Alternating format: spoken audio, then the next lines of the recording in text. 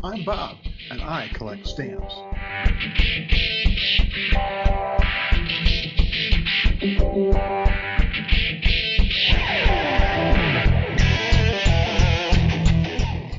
Welcome back.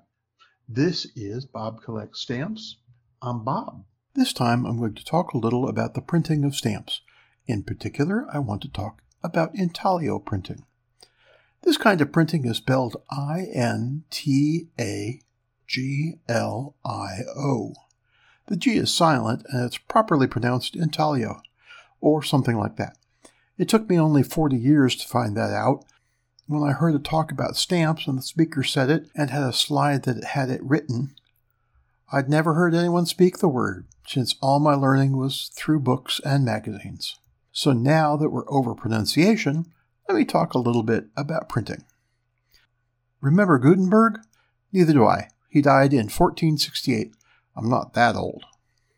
Johannes Gutenberg is famous for adapting printing to movable type.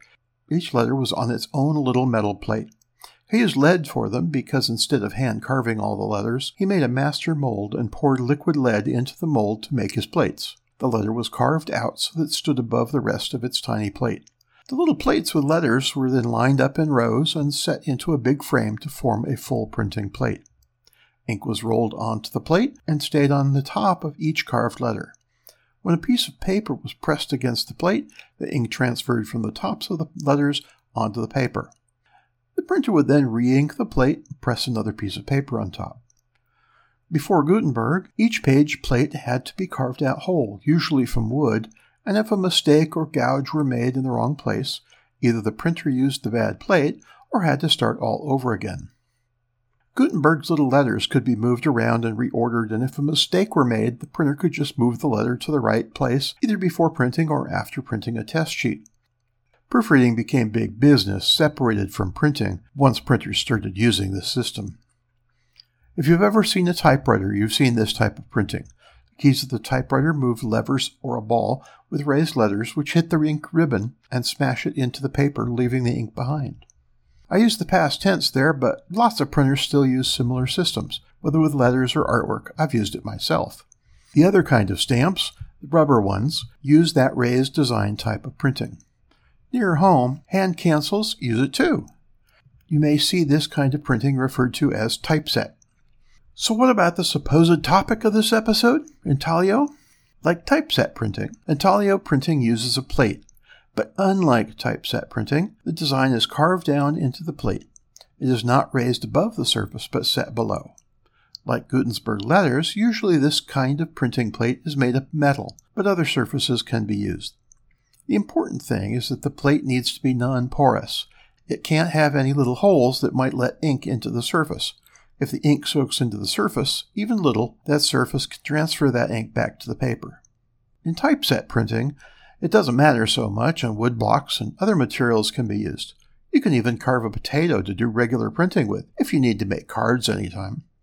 Anyway, when the intaglio plate is ready to be inked, the ink is held by the sunken design of the plate and wiped off the surface. Then the paper is put on the surface of the plate and pressed very hard.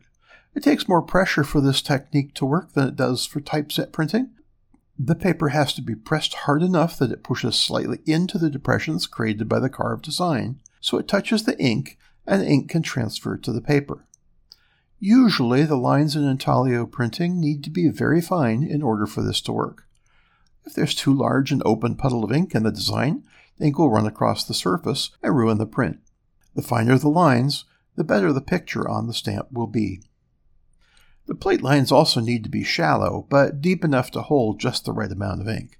If they're too deep, then the lines hold too much ink, and again, the paper gets the runs. Too shallow, and there will not be enough ink to transfer the appropriate amount of ink to the paper to make the design. The engravers, the people who make these plates, have to be highly skilled in order to get it really right.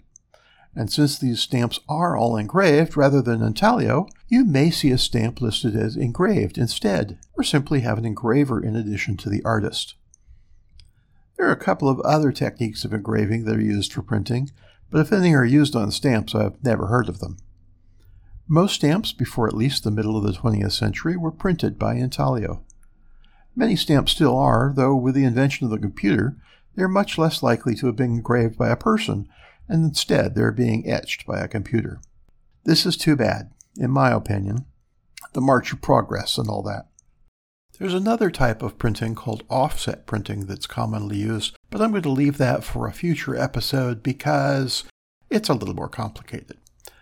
So that's intaglio printing with a big dose of typeset printing. Keep collecting, collect what you want. Don't follow anybody else's rules, except have fun and take care of yourself and your stamps. Thanks for listening.